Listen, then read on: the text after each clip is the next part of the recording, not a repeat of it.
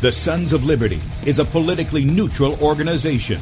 We believe that the Judeo-Christian ethic has provided the principles upon which this nation was founded. It is our belief that these principles provide not only the foundation and framework for American government and society, but are also essential to the maintenance of a fair and just society. All program content is based on a Christian biblical worldview. One of you said to me recently that we shouldn't rock the boat. Well, ladies and gentlemen, I want to tell you that I am a boat rocker.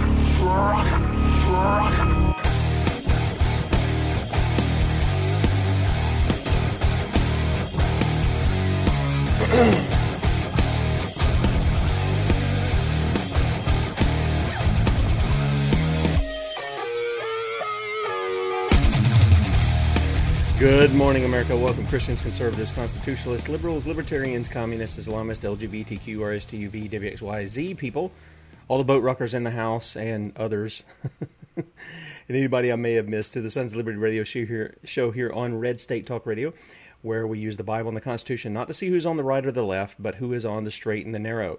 I'm your host, Tim Brown, coming to you live from the U.S.-occupied state of South Carolina, the editor at sonsoflibertymedia.com, and for our Muslim friends, I'm the infidel that Allah warned you about. I hold to the book, the Bible, as the authoritative Word of God. Glad that you guys have all joined us. Yes, I'm sorry about that. I had my mic on to get Ryan on the show, and I forgot to turn it off, so I apologize for clearing my throat in the midst of the music there. I apologize. If you'd like to check us out online, sonsoflibertyradio.com and sonsoflibertymedia.com is where you can find us. In fact, if you head over to sonsoflibertymedia.com, if you're listening by Red State Talk Radio, you can hover there, and you can watch the video portion of the radio show. That's right, you can see the Faces Made for Radio, and just scroll right down there on the right side of the page, and we're going live right now, and you'll be able to enlarge that if you wish to do so, or you can continue to listen by Red State Talk Radio. Also, if you would like to support us, please do so. If you know, we don't have our hand out for money, but we do let you know we have a need. Each morning I'm letting you know that.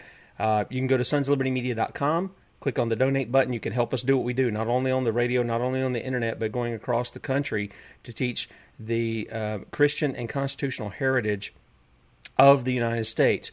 And so you can click on a donate button. You can make a one-time donation here. You can also click on Become a Son or Daughter of Liberty. If you'd like to do that monthly, that's up to you. That'll be set up. You set up one time, and then it takes care of itself after that. And then finally, if you'll go over here to sonsoflibertymedia.com, scroll down right there on the right, just above where the radio shows are, you'll see there's a place where you can put your email in. We don't rent it out. We don't sell it.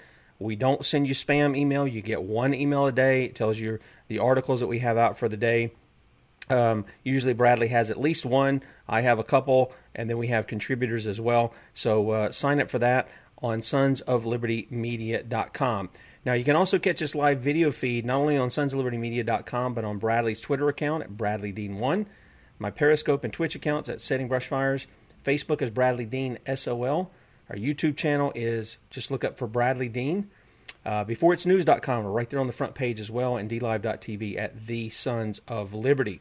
And I think I've got all of that stuff out of the way. Now, if you want to call in, if you got a question for a guest or a comment, love to hear from you guys. 215-TOP-TALK, 215-867-8255. Now, with that said, I spoke with Captain Carl, who's in the chat room today, and he said, hey, you ought to have Ryan Bundy on. I said, I'd love to have Ryan or Ammon or Clive, any of those guys. And I've spoken with Cliven briefly, Ryan's father, and most of you would be familiar with what took place in 2014, and then a couple of years later up in Oregon at what we call the Bird Farm up there.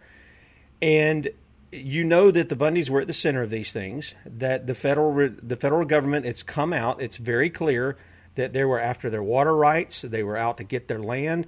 The truth has come out that they were ready to kill the Bundys. They were set up to kill them. And there were a large number of patriots from all over the country who came in and stood their ground with them. They stood in the gap, if you will. And people have forgotten that. They've forgotten the constitutional lessons that were taught in that time about federal land grabs and what the Constitution says about federal the federal government owning land and what it's to be used for. And so what I thought I'd do is this is something that I want Ryan to speak to, because he went through it firsthand and he stood against it, he and his family. And I think overall they came out on the good side, but they're still facing a lot of things, from what I understand, even now. So with that said, Ryan Bundy, welcome to the Sons of Liberty, man. Thank you, sir. Good morning. Yeah, good morning to you. And Ryan is up really early. It's like 3 a.m. there, right? It is. 3 a.m. Okay. All right. Well, Ryan, for people who may not, who may have missed this, because this was international news at the time. For people who may have missed it, can you give them a brief rundown of some of the history of what led up to, I think it was April of 2014, and what took place with the federal agents? It was basically an army that had come in there, and they had set up snipers. They had basically an armed army that came in there, hundreds of federal agents, over what they claim you owe them. And can you kind of give a little history on that? Sure. So the main crux of the problem comes, and what led up to that was the environmental, it's in the Endangered Species Act, wherein they used the desert tortoise as the excuse to take all the ranchers off the land. Not only ranchers, but other users try to take the use of the land out of the hand of private individuals. And so that took place, back in the late 80s, early 90s, and Clark County, Nevada, which is where we live, at one point had 53 different ranchers on there, and through that Endangered Species Act, they were able to rid the county of pretty much all those ranchers, except for my father and one other rancher who joined with us and just said, no, we're not leaving. And so at that time, we actually fired the BLM. We sent a letter to the Solicitor of the United States, basically saying, thank you for your services. They're no longer needed. We'll manage our ranch on our own without your management consultation, Bureau of Land Management people. And sayonara type of program. Well, that infuriated them, and then so from the early 90s until 2014, they have been trying to get us off the range, and it went so far to now they're bringing an army to push us off, more or less. So in a nutshell, there you go. Okay. All right. Now, it was reported in the news, and of course, I know the truth because we pulled the documents too at the time, but it was reported in the news, well, you guys weren't paying your taxes. And as though somehow, I got to tell you, as though paying the fruit of your labor, that the government somehow has a right to demand that of you, is somehow patriotic. I really have a problem with that. But you guys were actually trying to do it the constitutional way through the state. And I think there's checks and things of that nature that your father had did of trying to give that to the state of Nevada. What is the crux of this? Because constitutionally, does the federal government have a right to any land outside the 10 square miles of D.C. other than by the way the Constitution lays it out? And could you speak to that? Could you educate the people on what the Constitution says about the federal government owning land? Okay, so there's two places in the Constitution that speak of land, and one of them is in Article 1. Now, Article 1 lays out the powers of Congress. And in Article 1, Section 8, Clause 17, it states that Congress shall have power to, and then it goes on to describe the 10-mile square, which we know as Washington, D.C., and it says that they shall have exclusive legislation or exclusive jurisdiction over that 10-mile square. In other words, nobody else has power within that 10-mile square. Only Congress does. It belongs to them. It's exclusively theirs, and it's given to them for the seat of government. And then it goes on to say that they could have like power over such places purchased with the consent of the state legislature in which the same shall be, or the erection of forts, magazines, arsenals, dockyards, and other needful buildings. Okay, so if Congress wishes to purchase land within an admitted state of the Union, and they do it with the consent of the state legislature, they can't force that sale, they can't force their hand on that, and then it can only be used for those 5 express purposes, then yes, they can have power and ownership over those lands that are purchased in that manner. The other place in the Constitution speaks about territories. That's in Article 4, Section 2. Article 4, Section 2 is basically there for admitting new states into the Union. And so it talks about territories, and it says that Congress shall have the power to dispose of and to make all needful rules and regulations respecting a territory. Of course, then it goes on to talk about, the formation of new states. And so a territory is not a state. It is different. The status is different. But once a state is admitted into the Union and it becomes a state, then the rules for territories no longer applies. So Congress loses its power to make the needful rules and regulations respecting the territory.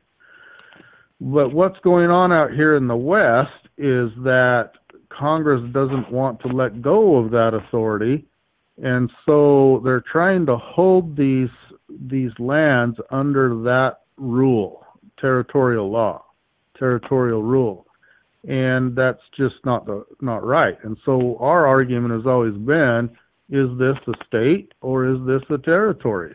And we have evidence that it was admitted into the Union and was properly made a state. And if you go to the Northwest Ordinances, and which was made actually before the Constitution under the Articles of Confederation, which is still valid, by the way, it was set forth on procedures on how to admit a state into the Union, and that's supposed to be done on an equal footing basis. So we call that the equal footing doctrine, where every new state is admitted into the Union on equal footing with the original 13. And the original 13 owned 100% of the land within its boundaries. And so therefore that's one of the characteristics of an admitted state of the Union. And so the new states, such as Nevada, would have that same characteristic. Therefore, the land within it belongs to the state and her people, does not belong to the federal government, and so that's our stance on that.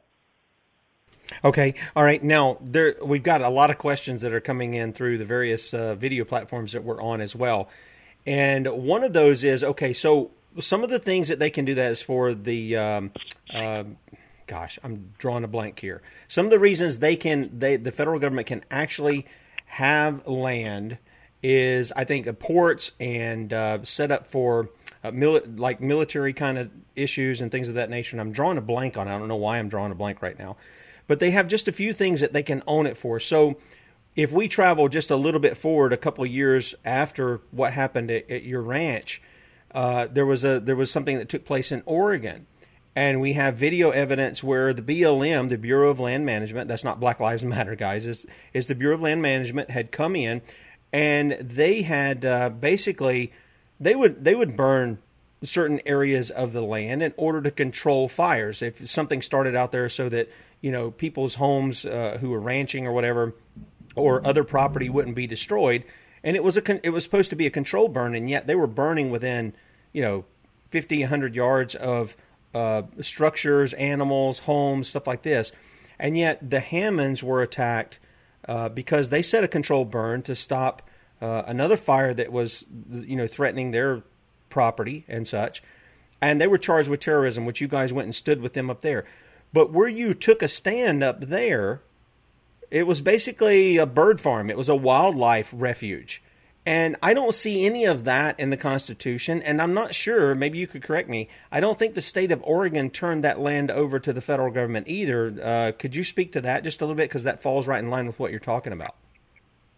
Sure. Okay. So the uses that Congress can possess land for, it's interesting because when our founders created the Constitution, the Constitution is basically creating the federal government. That's what it's doing, and it's forming that union, forming that government, that level of government.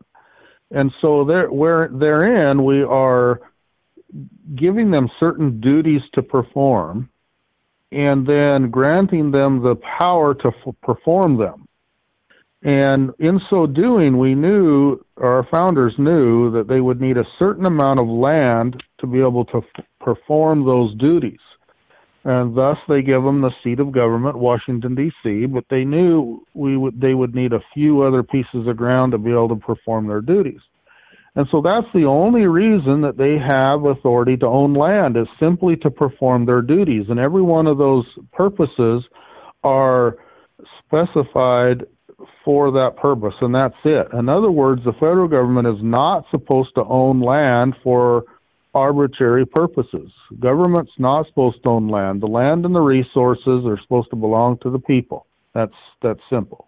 Yeah, can I interject just a second? Can I interject just a second? Because I did go ahead and look this up. Article 1, Section 8, and in there it says that they can have them for the erection of forts, magazines, arsenals, dockyards, and other needful buildings. And they can make laws according to those things, but I don't think those laws are supposed to be contrary to what we have in the Constitution. I just want to interject that because I drew a blank there a minute ago, so I'm sorry to interrupt you. Go ahead. Gotcha. So if you notice, 4 of the 5 of those really relate to military purposes. Arsenals to store, and magazines. They're to store armaments, ammunitions and guns. Military bases, docks, which would be for the navies.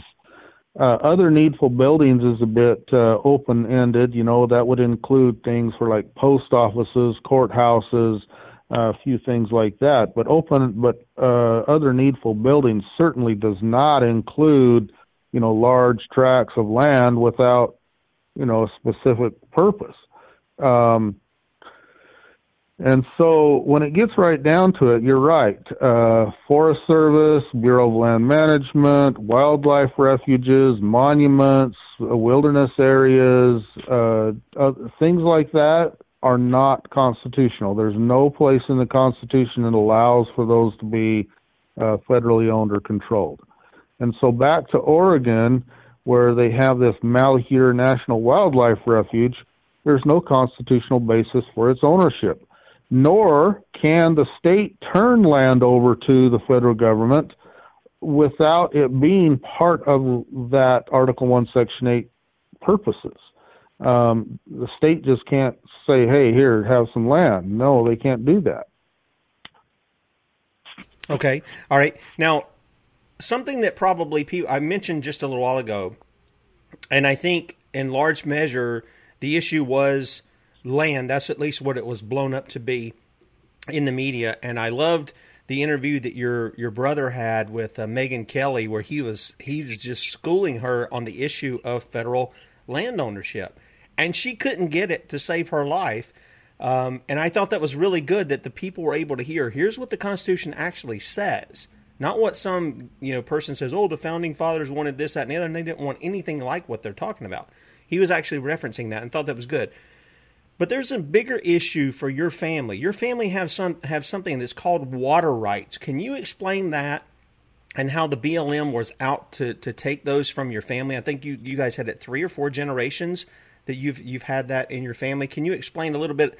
Because that seems to be the underlying thing of what they were working to take from you guys.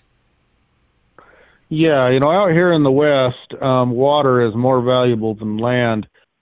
Because there's so little of it. It is a very arid country, and so, but across the land there are springs and different, sources of water that are here. But it's even so, it's still very minimal. And so, when we often describe it like in our cattle industry. If you have some water out in the middle of a desert, it really holds. It's not good for anything unless you can utilize it. And what's going to utilize it out there except for something to drink it? It's not a large enough source to try to pipe to town or something, and a lot of times it's too far away, and it's just not worth it for the small amount of seepage that comes out. And so, without a cow to say drink it, you're not going to get much good out of it. And likewise, the forage that grows in the desert, a cow or a sheep or something can eat that, but no one else is going to get any good out of it. It's really just sitting there doing nothing. And one is not good without the other, and neither is the other good without the one. And so it only makes sense that let's make some valuable use out of this and put them together, and there you go. And so each state in the West has put together a system of water rights.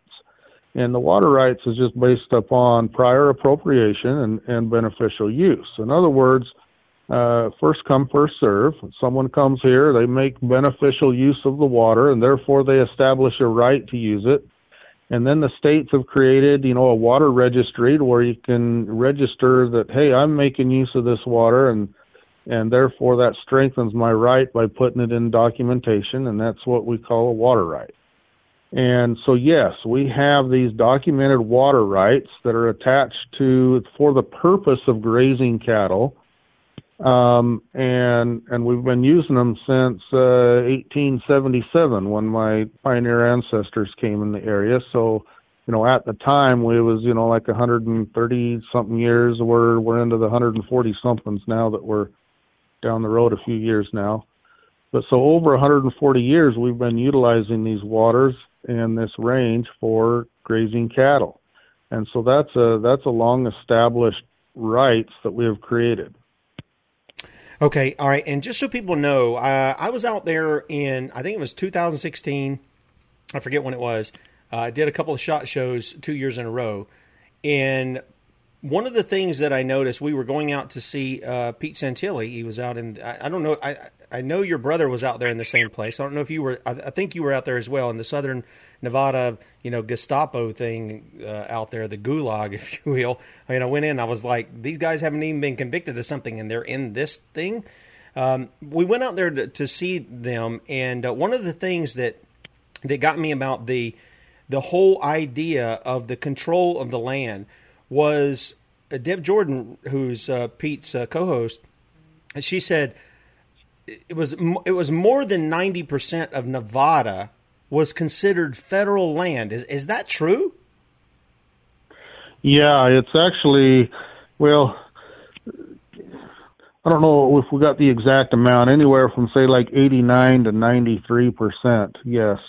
So upwards in the 90 percentile that the federal government claims ownership to. Okay, and they're doing it unconstitutionally. That's what I want people to understand. They're doing it unconstitutionally. Now, Ryan, we got people asking some questions in here, and I remember reporting on some of this stuff about Harry Reid, about the Chinese. Now, this is probably going to become very relevant to some of the stuff that's come out with Joe Biden and China and this, that, and the other. But there were a lot of reports, and especially I know that we had a bunch up in Oregon, of the land not just being, it's a land issue. I think a lot of it has to do with pushing Agenda 21 out of the United Nations Agenda 2030. But what about the minerals and resources that are on your land that the federal government might want to get a hold of? Because we know when Obama left office, one of the things he did was he just willy-nilly said the Gold Butt area, we're just going to federalize that. We're going to pull a Teddy Roosevelt, who was the guy who seems to have started all this stuff. We're going to pull it. We're just going to sign this thing, and this is our land now. I mean, it's almost like a thuggery that's going on. What kind of value of the land do you see that the federal government has, and what do you think is the agenda for that as to why they wanted to come after you guys? There's a lot of speculation on that, and I don't know the absolute truth of those answers. But I do know that within Nevada is very mineral rich. And in the Gold Butte, by the way, Butte is the proper pronunciation of that. Thank you for that. Gold Butte area, There is gold down there. I do know that. But I know there's also uranium. We got a lot of uranium mining claims out here, although I don't think it's ever been mined, but I do know that some of the claims are for uranium. I don't know what other minerals in the ground here, but, and so I'm not exactly sure what was all that dealing with China was about. But I do know that there were some dealings going on, and of course, I guess they were thwarted by our not leaving the land, and that did get old Harry Reid in trouble with the Chinese. I don't know if you recall, but after 2014 happened and so forth, he got beat down real hard. Showed up all black-eyed and bloody-faced Yes. from somewhere. No one knew quite where that come from. Yeah, I think some people speculate that has more to do with a pedophile ring or something. I don't know, but I remember that too. And he really turned on the people. He called you guys. He called real patriot Americans part of the constitutional militia. And somebody was asking, "Will you guys come down on the police?" Well, we come down on the police when they're acting unlawfully. We don't come down on them when they're acting according to the law. But, under our Constitution, the people, the militia, are the law enforcements. They're the constitutional law enforcers. And but he came down on you guys. He came down on the militia, calling them domestic terrorists. This is a representative of your state who has basically turned his back on it. I mean, frankly, I gotta be honest. I don't know why the people didn't give him a beat down over that. I mean, he was way out of school for speaking the way he did. Yeah, he was, but he'd been out of school. He'd been in the wrong camp for, many years, and Amen. he served a lot of years as senator. I never could figure out how he kept winning elections, quite frankly. I wonder if we didn't have a bunch of voter fraud going on for decades, quite frankly. Well, I'm sure you did, because we're seeing it now. And everybody says there's no evidence of voter fraud. I don't want to get down that trail, including Trump's DOJ, which I told people this guy was a swamp creature. That's all we've seen from Trump is him putting swamp creatures in, even though he said he was going to drain it. But we're not going to get down that road, guys. The issue, though, of this land is a big issue because a large part of the Midwest and the West, there in the Northwest, the federal government has come in and just said, well, this is our land, and it's basically, it looks like a mob mentality to me. They'll claim something that isn't theirs. The people just go along with it, apparently, because they're ignorant of what's going on. And it's people like you who actually know what the Constitution says and says, you know what, we can't let you do this because you're violating the law. This is our land. This is our property. And we're going to take a stand against that. And I'm glad to see that because I think it sets an example for everybody else that other people can do it as well. But I think you guys wouldn't have been able to do it just by yourself. I think they would have took you guys out and nobody, excuse me, nobody would have been the wiser. But you guys got the message out to other people. They thought, I know some of the news media said, your father was he was just paranoid and this, that, and the other, and he just wanted to start something. But your lives were really on the line. Can you help people understand just how serious it was when the feds came in, even without you knowing, setting up surveillance, setting up snipers, and then bringing in this basically a small military to come against you and your family? Sure. So let me tell you a little bit about that. Again, we've been having dealings with BLM on similar type matter for, since the late 80s. And they had tried to gather our cattle several times prior to that, always to no avail. We've always been able to stop them in one way or another. But this time here, they were going to come at us, hard and heavy. And in fact, we found out after the fact that it was purposely designed to be the most intrusive cattle gather ever. And they wanted to be right in our face, kick us in the teeth, and their agenda was to try to instigate us to some type of action which would then justify them in killing us. And prior to, about 10 days prior to them beginning their operation, they had a BLM special agent try to contact us to see how we were going to react to their coming in. And this guy actually called me and spoke with me, and during about an hour and a half long conversation with him, at one point he told me straight out that this was going to be the next Waco or Ruby Ridge, and that they would kill me. And so I knew what their intentions were, and I just said, well, bring it on, and we were ready. So that's what their goal was. Yeah, and they were acting unconstitutionally the whole time. They set up a free speech zone that they were going to lock. I don't know where that is in the Constitution. I'm assuming that the Constitution, me being just so stupid and just a backwoods redneck here in South Carolina, when it says you have the right to free speech, it doesn't limit you to where that free speech is. But I remember they had that there near your property or on your property, and they were controlling who was going in and going out. I think one of your brothers had been tased. They really showed their thuggery in this, and they were led by this guy by the name of Daniel Love. That we took time because it was so important. He was the leader in all this, and I think there was even some FBI agents who was like, "Okay, this guy is off his meds. We can't even go along with what he's doing, even though they were acting criminally as well." So you've got all these things going on now. We have a guy by the name of Larry Wooten, and when I talked to you yesterday, one of the things I asked was, did you have a contact for him? Because we wanted to see about bringing him on the show. Can you tell us what you know about Larry Wooten and the 2 memos that he wrote? Because I think people need to really understand that if they think the federal government is somehow their friend, that it considers itself the creature of the state. Rather, it's now turned into this beast that thinks it owns the states. Can you help them understand from what you know from Mr. Wooten and explain who he is and what he wrote as to how it ties to this statement you just made that they say they're going to kill you? Yes. Okay. So Larry Wooten actually works for the Bureau of Land Management, and he was assigned to be involved with internal investigations. And so he was there in 2014, and he noticed a lot of these atrocities that were taking place, that all these unconstitutional things and, improper things that were going on. Now, he clearly comes out and says that he doesn't agree with the Bundys on our stance and land ownership and different things like that, but that was beside the point.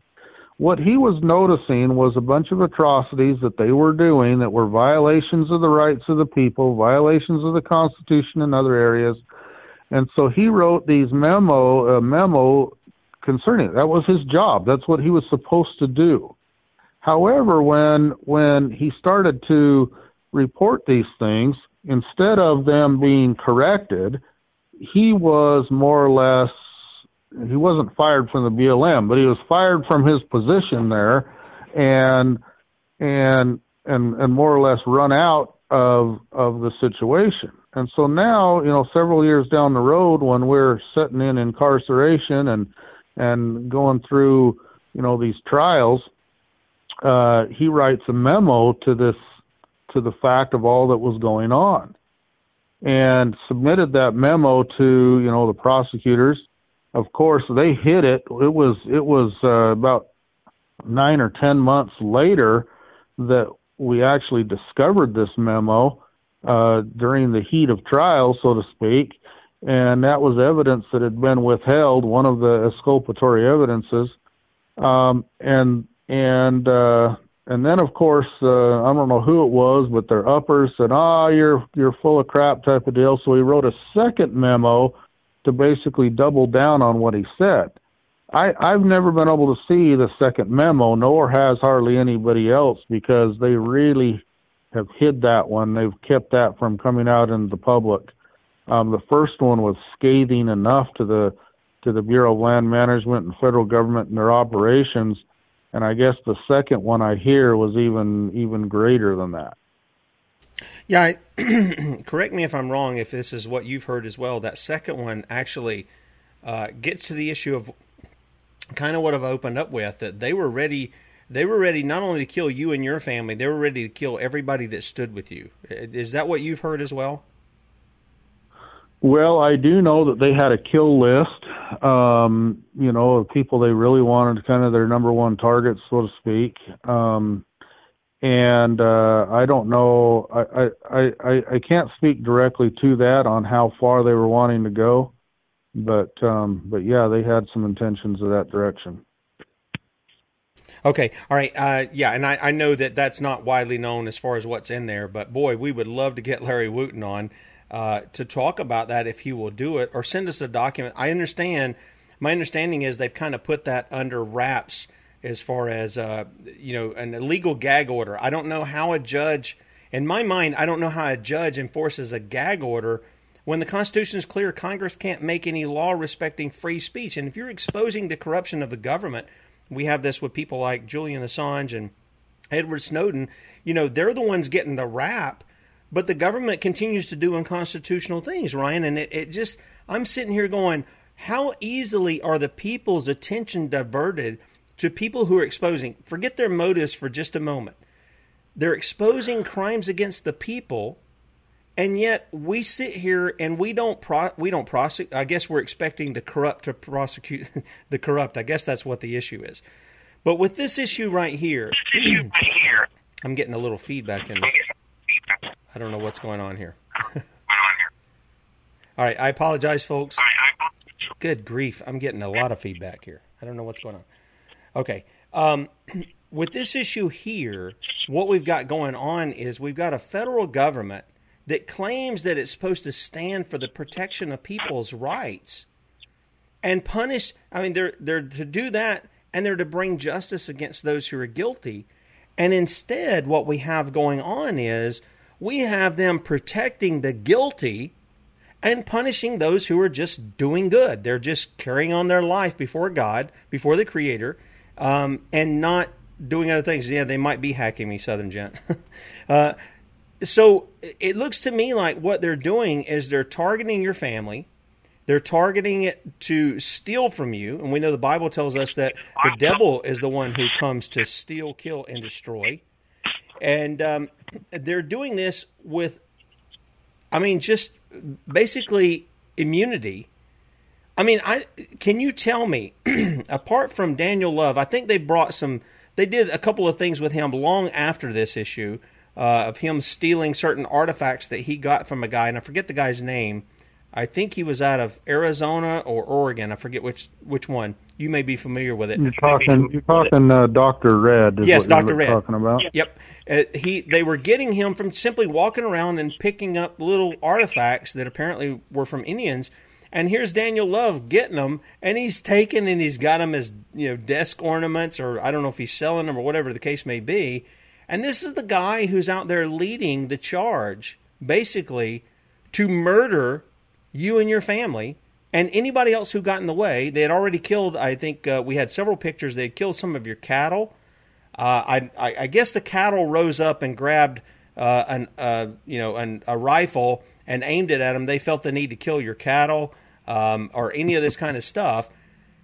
I have to ask you, as a man, what kind of sensations go through you when you know these people are there and they may smile at you and say, "Oh, we're just here to take care of, we're just enforcing the law, we're just doing our job, yada yada." They've killed your cows, they have set up snipers around your home, intent on killing your family. What goes through a man's mind at that point? How do you handle that?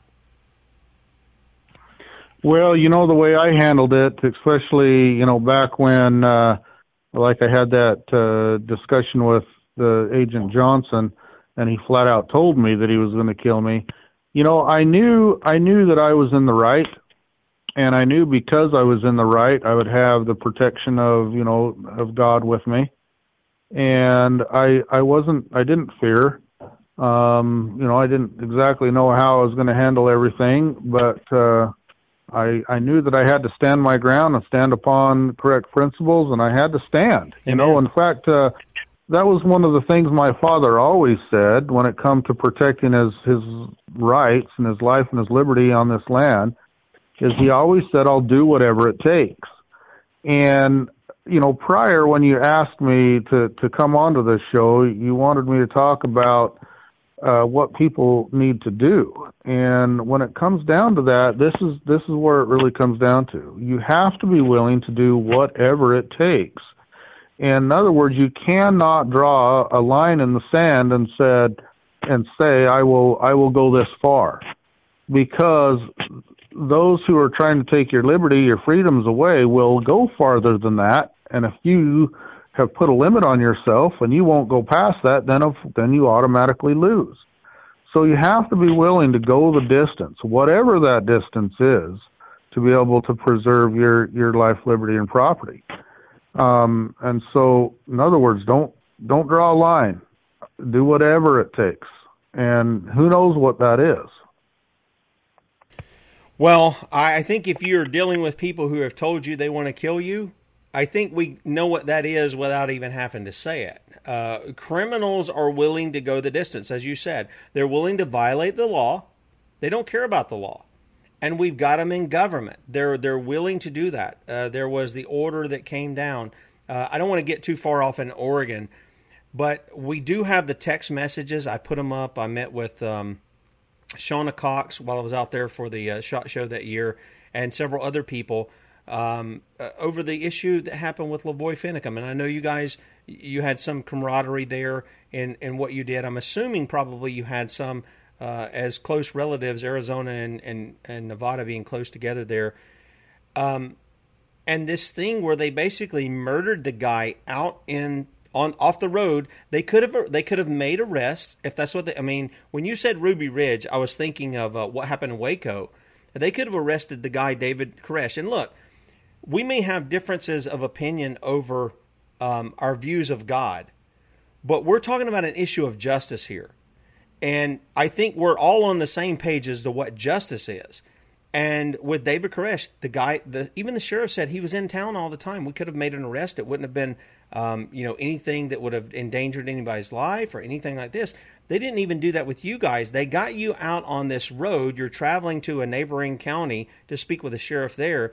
They had all the time. I think some of you guys were going into town there in Oregon, and they could have made an arrest if that's what they wanted to do. But no, it was basically they ambushed you guys. And here's Lavoy Finicum, not trying to hurt anybody. It's clear from the video he's not trying to ram the barricade of the police. And he drives off into the snow. He's there. And what happens is he gets out and he draws the fire away from the people who are inside. I think there's 3 people inside at the time. Were you one of those guys? You were one of those guys in there, right? Oh, we lost Ryan. I'm sitting here talking and okay. What a great time for that to go out. Let's see if we can get Ryan back. I don't know if that was a cell phone issue or what.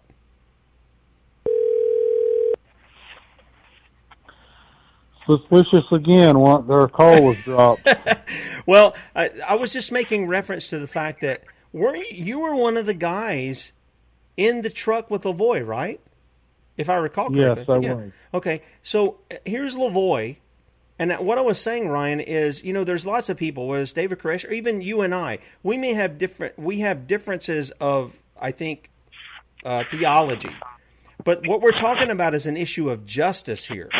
And with that, I stand with you on that. I stand with your family on that. Because the Bible tells us that we're to focus on those things that are, about justice and about mercy. Jesus warned the Pharisees about that. You're tithing of mint and cumin and all these little seeds and all this stuff, but you forget the weightier things of the law and of justice and mercy. And that applies to both the natural citizen, if you will, and to the foreigner. The same law is to apply to them.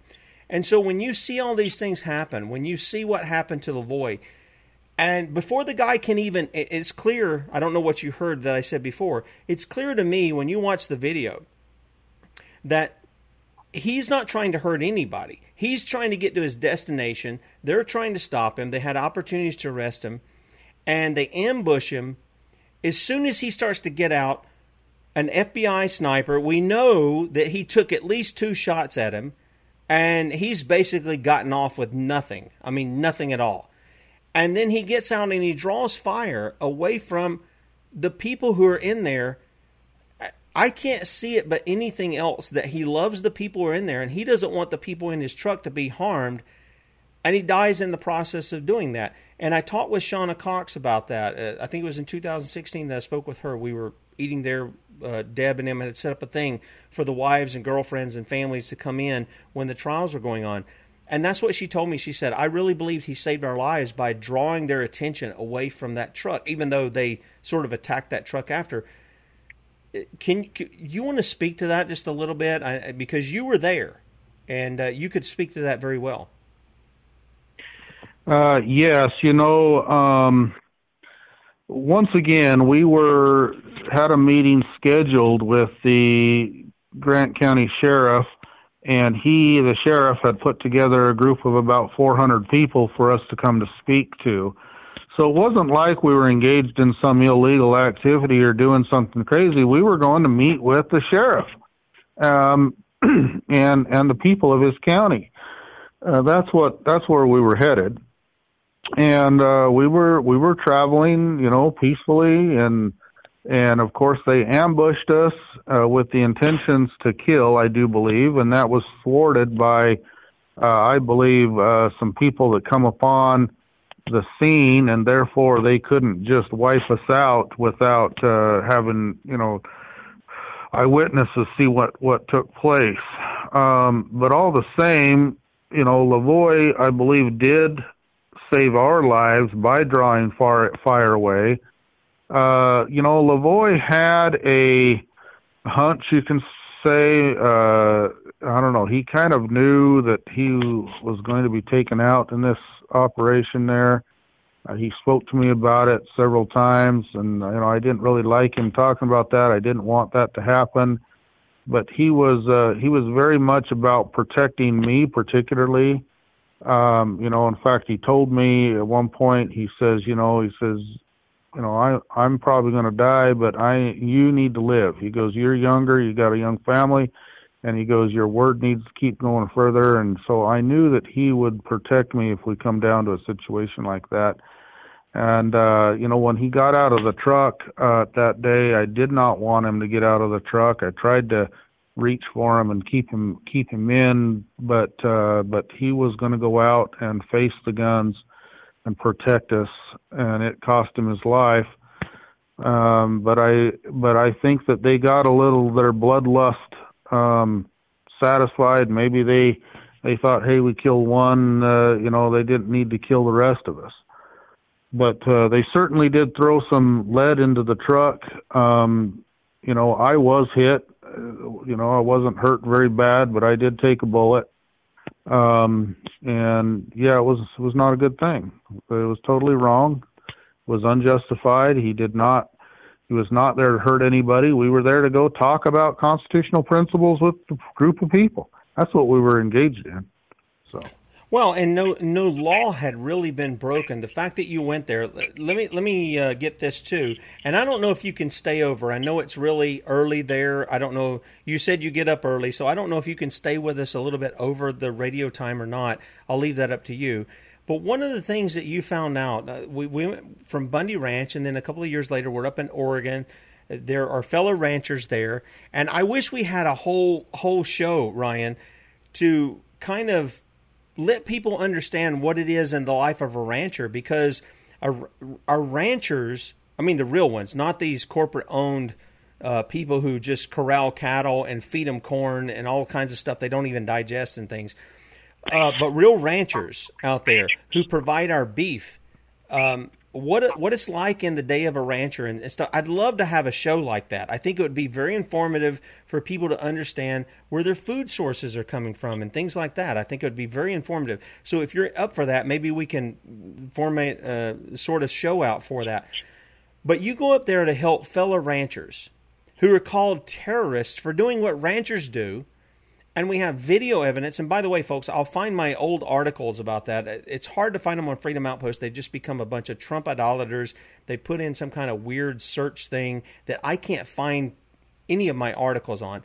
But we have the video, the evidence of there of what they're doing far worse than what the Hammonds were doing. You go up there to help them, and you get caught in the crossfire too. Now, the victory statement to me is, first of all, I think they dropped all the charges against Pete Santilli. Of course, he went down to Nevada as well. But you and your brother and several others, you were acquitted. You were acquitted. You spent nearly 2 years in jail, and they dropped the case. And we're running up against about 4 minutes here, so you're probably going to have to make it quick unless you want to stay over, and that's great. But what happened there? I hear that your father said, I wish we would have gone the distance in the court proceedings, but they cut it short. Judge Navarro said, okay, the government has violated, they've got tons of Brady violations, not letting you guys bring in exculpatory evidence, which had already been used against other guys, and the deck is stacked against you. You guys win that in the short term, but they're coming back against you over and over and over. Do you want to speak to that just for a moment? Sure. So again, we're talking about two different trials. The Oregon trial, which they split into two trial groups, and we were in the first trial group. And yes, we went the distance there, and the jury acquitted us of any wrongdoing. The second group there, the government maneuvered to where they got a conviction on them, which to me is very unjust. The other trial was down here in Nevada, and they run one group. They divided it into three different trial groups, and they did run the first group through, and were able to obtain a couple convictions, not based upon what people did, but based upon Facebook statements and what they said, which is to me unjust as well. But either way, we were in the second trial group, and as we started to get into the trial, it was obvious that we were going to win again. The government did not want that to happen, and so the judge declared a mistrial, and then declared the trial was dismissed with prejudice. The government did come back and appeal that decision and try to get us back in prosecution, back in trial, but the Ninth Circuit said no and ruled in our favor, and so all those proceedings are done over with. And what my dad was speaking about was that he would have rather have gone through trial and come out with an acquittal again. And it was very evident that the jury was on our side and would have acquitted us. And that would have been a better win than the dismissal. Well, I agree. Now, are there any other attacks? It seems like I saw something here recently, or maybe it was last year. All my days run together, to be honest with you. Are there any other attacks against your family? Because I'm sure the thugs aren't just going to back off and say, okay, we're just going to leave alone because of this, and this. Are there any other attacks that is happening to your family and such? Not right now. Like I said, that appeal was only finalized in like September, so only a couple months ago. So it's fairly recent that that's finally over. And so at the moment, no. At the moment, no. Okay. All right. Well, that's good to know. I'm sure that they're going to team up and they're going to come back later, especially if we, again, I'm getting some interference here. You guys can hear it. I'm sure that's going to happen in a Biden administration too. That's going to be pushed forward, since I think he was very tight with Harry Reid as well. Ryan, do you guys have a website or something where people can follow you? Because I'm sure you work in the markets with the cattle and stuff, but do you have something that people could get? You got about 30 seconds to give that. Yeah, it's just we got the Bundy Ranch blog spot. We also have the Bundy Ranch webpage. It's just I don't know if it's on top of my head. Just bundyranch.com, I believe. Okay, I brought that up, and we got somebody else that said they're not part of the Bundy Ranch, but we'll see if we can figure that out. I'll put in the archives this morning, folks.